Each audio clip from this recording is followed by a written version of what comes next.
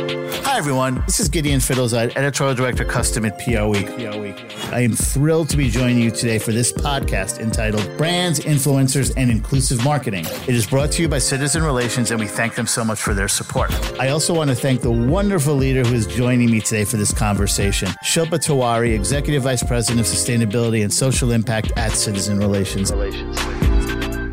Shilpa, it is a pleasure to be with you today. Thank you for having me, Gideon. I'm thrilled to be here. I believe you're based in Toronto. Is that correct? I am. I'm based in the Toronto office. But as you know, Citizen has offices in the US and UK as well. Absolutely. I was just making the point because Toronto is an absolutely beautiful Canadian city. There are quite a few nice Canadian cities. That one happens to be a really, really nice one. So just for the heck of it, if any of you out there want to use this as a travel guide, Toronto's a nice place to visit. So is Montreal for that matter. But anyway, I digress. What we're going to talk about today is the Citizen Inclusive Influencer Index, which is a research study that revealed cornerstones of creating trust-centered, authentic, inclusive influencer marketing. And I just think the combination of inclusivity and influencer marketing is so fascinating. So I'm really excited to get into this conversation. And with this podcast's goal being to help all of you brands out there, and all of your agencies who work with brands, of course, ensure that their influencer marketing practices are growing in an authentic way, I am sure you're all really ready for me to start this conversation. So let's get to it. Shilpa, I kind of want to start at the start. How did the study begin and what prompted it? Oh, thanks for the question, Gideon. The study started soon after I arrived at Citizen. I was looking for some information on ethnically diverse, just stats on ethnically diverse citizens in Canada. We're doing something for a client. I don't remember who the client was and exactly what we were looking at, but we wanted data on different ethnicities in Canada, what Canada looked like. And other than our census data, it was incredibly difficult to find out what Canada now looked like. And that's when I thought, well, our job is to communicate authentically to customers and employers, whoever our clients are trying to connect with. How do we do that when we really don't have a full understanding of who we're trying to connect with? And then we expanded and looked at the US as well and realized that there wasn't a lot of detailed understanding of what our cities and communities look like. And if we are moving into the future, it's more and more vital than it has ever been before to have a very good sense of who your customers are. It's no longer about customers, it's about customer segments.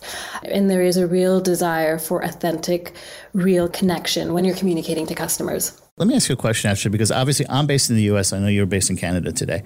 Obviously, one of the reasons this is such an important conversation and such an important study is because, as you mentioned, the census, the numbers clearly indicate what the United States population is going to look like in the not too distant future. But I'm not going to lie, I don't know about Canada. Does Canada seem to be trending the same way in terms of minority, majority, majority, minority as the United States is? Oh, very much so. I mean, in Canada, 1 in 4 Canadians is a child of a foreign-born parent. Our growth is immigration. And in the last 2 years, most of our Canadians are from India, Canada, and the Philippines. It is astonishing how diverse Canada is. I mean, obviously, Canada's a large country, and that diversity is very centered in larger cities and maybe not so in more rural communities, which you might see the same trend in the U.S. And so, I mean, it's fascinating to me that we don't put more time into understanding how our demographics are changing because, as you said, I mean, immigration there was a recent study and our population growth is declining. It's about at 2, and I believe that's for North America. And that's dangerously low because that impacts economic growth. So people are not having enough kids, and our growth is really going to come from the populations that are coming into our country, both the U.S. and Canada. But we're not doing enough to really understand who they are and connect with them authentically. And they have purchasing power. How they purchase and how they use products may differ. And I guess I'm still astonished that there's that disconnect of really changing how we think of the customers. And I'm realizing our customers look so very different from even 10 years ago. That is just so true. And you often your conversations about how the agencies and in-house communications department their teams need to represent what the population looks like. but this is all part of a conversation. I mean, obviously that's a different conversation, but even when it comes to studies like this, it's really interesting how little information ethnically so many brands have. And actually, this kind of a good segue into the next question about there has not been many, if any, studies done on ethnic use of social channels in the ways that studies have been done for different age groups. And again, let me just preface this by saying there may have been studies done on them, but there haven't been many. Okay, I think that's a fair thing to say. So why do you think that is? And were there any findings that in your research that you were surprised by? I think one of the reasons why we haven't really looked at ethnicity in a particularly detailed way. So there's a large amount of body of work around different age groups. I mean, we're very interested in Gen Z right now, looking at millennials, and then gender.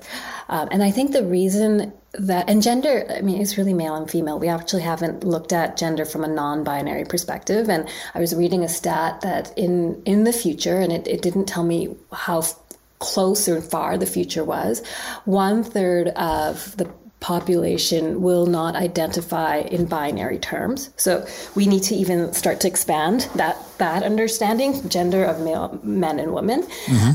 But in terms of ethnicity, I think a lot of it has to do with people in decision-making positions, people who are deciding what we see and what we hear are not very diverse. And so for them, it doesn't always occur to them that, oh, wait, like I'm actually speaking to very different people now, because you get comfortable with what you know, you kind of stick with what you know. And so I think the reason why there has been so little research and little insightful research is because we don't have enough diversity in roles where they make decisions about how information we're going to put out into the world. We see, I mean, in the last 10 years, we've seen more gender diversity. When I say gender, I mean I'm speaking in this context in a binary term, men and women.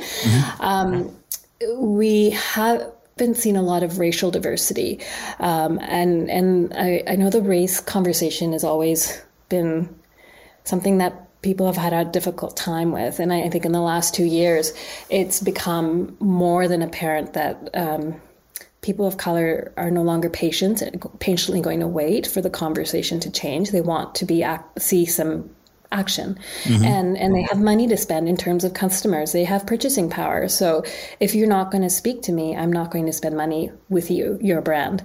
And so that's why I think the lack of diversity or lack of focus on, looking at and understanding different ethnic groups and how they use social media has happened. And then in terms of surprising, what was interesting was the number of ethnic individuals, ethnically diverse individuals who rely on social media is significantly more than white consumers. And that is largely due to the lack of representation in mainstream media. Social channels allow you to create your content. It's very easy to access. Doesn't really matter how much money you earn. You can find a way to access. You can find a way to put on content, and you can find connections. And what was really interesting is we found Indigenous communities in Canada and Native American communities in the US really lean into TikTok in a very significant way, because that's where they connect with each other, learn about their culture, and it's a way to revive some of the lost culture, some of their stories that have been lost. It's also how they connect to political activism. Latinx communities as well are leaning in significantly in TikTok. And what I noticed in Canada, which was interesting, was that TikTok is also connecting with the Indigenous community in Canada. And I don't know what came first, if they noticed the trend that Indigenous communities were really leaning into their platform and then decided we're going to support this, or if they were focused on Indigenous communities. I haven't looked into that, but it's fascinating. Social media has really changed the landscape and allowed people to be active participants in creating a world that's slightly more representative. Really, thank you so much for that, because, I'd obviously seen statistics that certain demographics actually do rely on social media more. I never really thought about it from the perspective of it's because of a lack of representation in mainstream media. But, now that I'm thinking about it, you're right. And that's also a problem with the media, but that's very, very interesting. And, again, we're all about good segues here. And this is actually one of the issues that honestly makes conversations about ethnic groups somewhat challenging is terminology. The term BIPOC has become popular fairly recently. But where are we ultimately with landing on that term? So the term BIPOC has become particularly popular in the last 2 or 3 years. I actually didn't hear the term until then. And in Canada, so in the US, that's the term that's been created and utilized. And then in Canada, we use mostly BIPOC, but in British Columbia, they've switched it to IBPOC because our Indigenous community is larger than the Black community in British Columbia. But generally speaking, when you create a term like that, you're still centering it on the white experience. It's white and everyone else, right? Just like LGBTQ plus is straight men and women and then everyone else. And we need to start taking the time to actually understand all these variety of ethnically diverse groups, because they connect to information and ideas very, very differently because they're informed in different ways about different inputs in terms of how they see the world. And so we're finding that ethnically diverse individuals want you to know that I am Indian. My family is from India. I am not BIPOC. It doesn't resonate with me. It's 6 letters and we keep adding more letters to it as we sort of identify people that don't fit into BIPOC. And so that's when, I agree with you that I think part of the conversation is difficult because we're always worried about using the right word. Mm-hmm. But I think if you come to the conversation, and this goes for brands, if you come to the conversation from a point of like, we don't know everything, but we want to connect with you. And we're here to learn about what we need to know. We also understand that terminology is evolving, right? The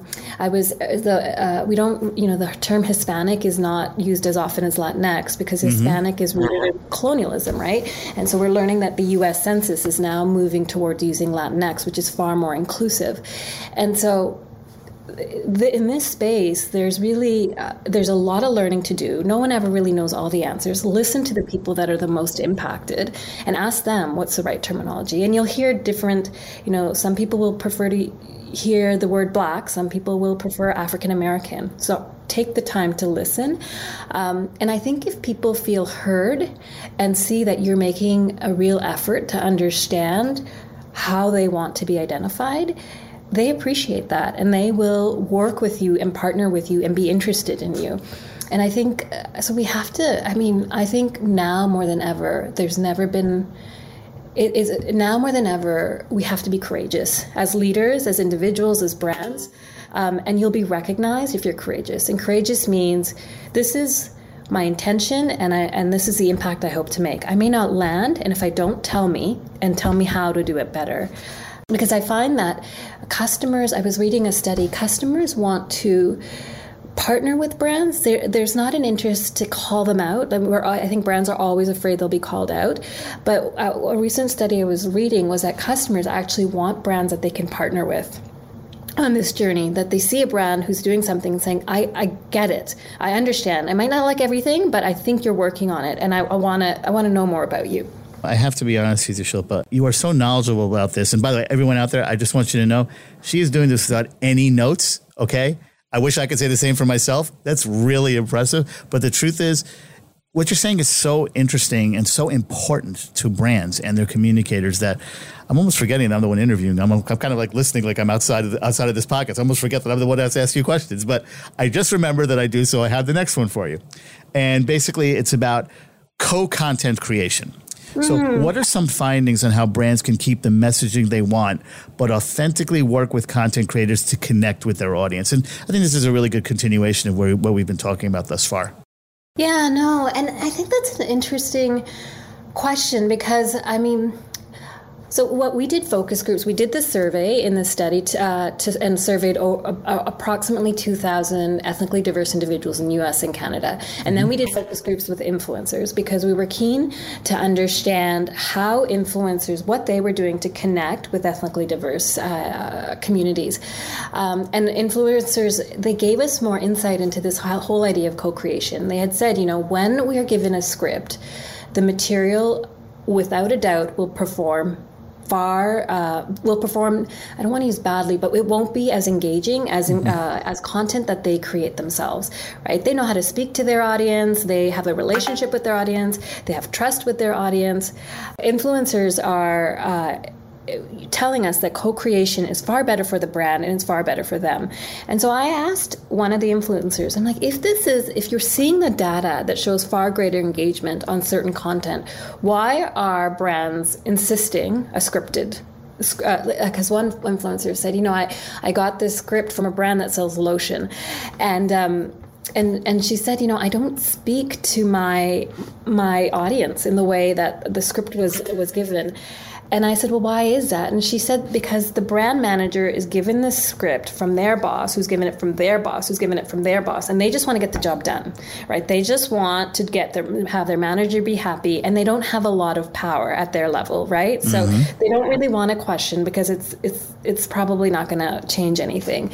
And so which we talked about earlier, until the more senior levels where decisions are made, there's likely not going to be a lot of change. And so I think part of the how can we create authentic co-create is one, that there needs to be that understanding at the decision level that you will do far better if you give your creators some space. The reason you're going to them is because they have this audience, and they have this audience because they communicate in a way that connects with them, it resonates. So allow them that space. So I think it's a matter of more diversity at the brands at all levels, from top to bottom. And then there's a need for influencers to have, because the whole influencer space is very decentralized. It's not particularly organized. And so there's a need to, I think, for influencers to organize some way where they can organize not just around content, but pay as well, where they can support each other and kind of use the support from each other as a lever to talk to brands and say, if you're not going to let me do this in this way, then I cannot work with you, which I don't think influencers have aren't in that position right now. It's amazing. It's amazing how this study has actually opened eyes about so many different things, like influencers and things, and like we were just talking about. And, I also think that it probably comes down to the fact that, brands have to cede control in a lot of ways, and that can be a scary proposition. And I think that's just as part of the conversation. But again, very, very, very fascinating stuff here. And now I also want to talk about yet another topic that is, somewhat of a pain point in the industry about it's the truth. There's obviously a lack of diversity in boardrooms. But by the way, I shouldn't say a problem in the industry. It's probably a problem across business, really. There's a lack of diversity in boardrooms, but some people think that that is a direct cause of the lack of diversity or understanding of diversity when it comes to influencer marketing. So can you talk about changing that pipeline a little bit? Yeah, exactly. We've talked about the need to change at the decision-making level, at the executive level. So how do you do that? And I think lots of brands, companies, and organizations are asking that. We at Citizen, we just put out our first EDI, Equity, Diversity, Inclusion report publicly about what we're doing as an agency. And I think the three sort of areas that we look at and that I would recommend for brands and organizations to think about is we have recruit, retain, and then inspire. And so under recruit, there's the element of representation, right? And so we started by looking at, what does this marketing PR agency world look like in terms of representation? How many Black individuals are there in this industry? South Asian individuals, East Asian individuals. But then we also looked at the communities we were in. So we're in New York, we're in LA, we're in London, UK, Toronto, Vancouver, Montreal. And we looked at the census data to see, what did Vancouver look like? What did Toronto look like? We looked at what did Montreal look like, New York, LA, all of them in terms of census data. We saw that the agency data, there was very low levels of representation. So if we use that as a benchmark, we're really not moving the dial in any specific way. But when we look at the community data, like in Toronto, the South Asian population is, I think, like over 15% in Toronto, the city specifically. But the number of South Asian individuals in the industry are I think about 2, 3, 4%. Wow. And so we need to strive towards what's in the communities we're in if we want to start creating content that's representative of the communities and customers, employees we have. And so we started with looking at where the agencies were. We're on par, but we're really striving to what our communities look like. And we recognize that will take time and that will require different actions and activities. So there's the representation piece. And then once you hire ethnically diverse individuals, you need to create an environment that they can thrive and not engage. I was reading a Harvard Business Review article that was talking about how we need to move away from engagement to thriving. Engagement is not enough. Your employees need to thrive. And so what is the right environment for your employees to thrive in? And we often hear about mentorship, and we see that in every sector. Mentorship has been used as a way to support the development of your teams. But if you ask, I know for me, when I worked in corporate in finance, we would have a mentor, and my mentor looked nothing like me. They were usually white and a man. And really the goal of that whole program was trying to make me more like them. And I was never going to be like them. And I really wanted mentorship that allowed me to thrive and navigate a corporation as me. And that was just never the thought. Mentors were usually, well, you're senior, you should chat with this younger person. And that's not the right, you're not getting to the right outcomes if that's how you're going to approach mentorship. And so we're looking at Citizen, when we did our survey of what we looked like as an organization, as an agency, to understand what representation meant and what our targets were. We also asked, what do you need to thrive? And mentorship always comes up as a tool, but it's always considered a tool, but it's never really very successful in getting to the outcome we want to get to. And so we're developing our own mentorship program that really starts to think about not just training not just being about mentees, but also training mentors to be mentors, mentors that can understand that it's about creating space for your mentee to thrive as they are, and helping them to get what they need to feel a sense of belonging. And then the final pillar, I'll be quicker, is inspire, because in this day and age, people want to be inspired. People want something to come to work. They want to feel a sense of purpose. And so we tried to understand what were important social issues to our employees, and then how could we connect some of our pro bono hours to that. And so we're looking at that as well. I love so much of what you just said. I loved everything that you said, but some of that stuff was really, really great, because the truth is that, first of all, I do think that when it comes to just diverse hiring, I hope everyone out there takes this the way it's intended. The recruiting part is almost the easiest part. It's keeping them and engaging them, and like you said, I love this, allowing them to thrive. I just think that's the problem, because I've spoken to quite a few people in the industry, and frankly, getting diverse representation in the door. Well, by the way, there's still work to be done there, of course, but the problem is once they're there, the environments are such that it doesn't really. It's not something that they're comfortable with, and they leave. And that's almost worse than bringing them in the first place. So it's there's a lot of work to be done. That's why I really appreciate what you're saying. And also, I think a lot of brilliant communicators would really appreciate it and really feel viscerally how learning how to become a mentor and kind of imparting your wisdom and brilliance onto other people is harder than actually doing the job as well as you do it. And I think that's really just such an interesting byproduct of this study and this conversation that we're having. And I'm actually up to the last question. And frankly, I don't know if this is really more of a summation of what we've talked about already, or maybe it's something new, but I guess you'll be the one to answer that in a minute. But I know that one of the really important things to you in this study is making inclusive marketing the default. So how can marketers do that? Well, it requires rolling up your sleeves and doing the work, because as you said, bringing in diversity is not enough, right? So it's not just about hiring and then, we've solved everything. And so if you want to market, how you work externally, or what you put out into the world externally is linked to how you work internally, right? And so if you don't have diverse teams, the likelihood of you creating campaigns that connect to what the world looks like right now, if you don't look like what the world looks like, the team that's creating, the chances of you really connecting with what's out in the world are very slim.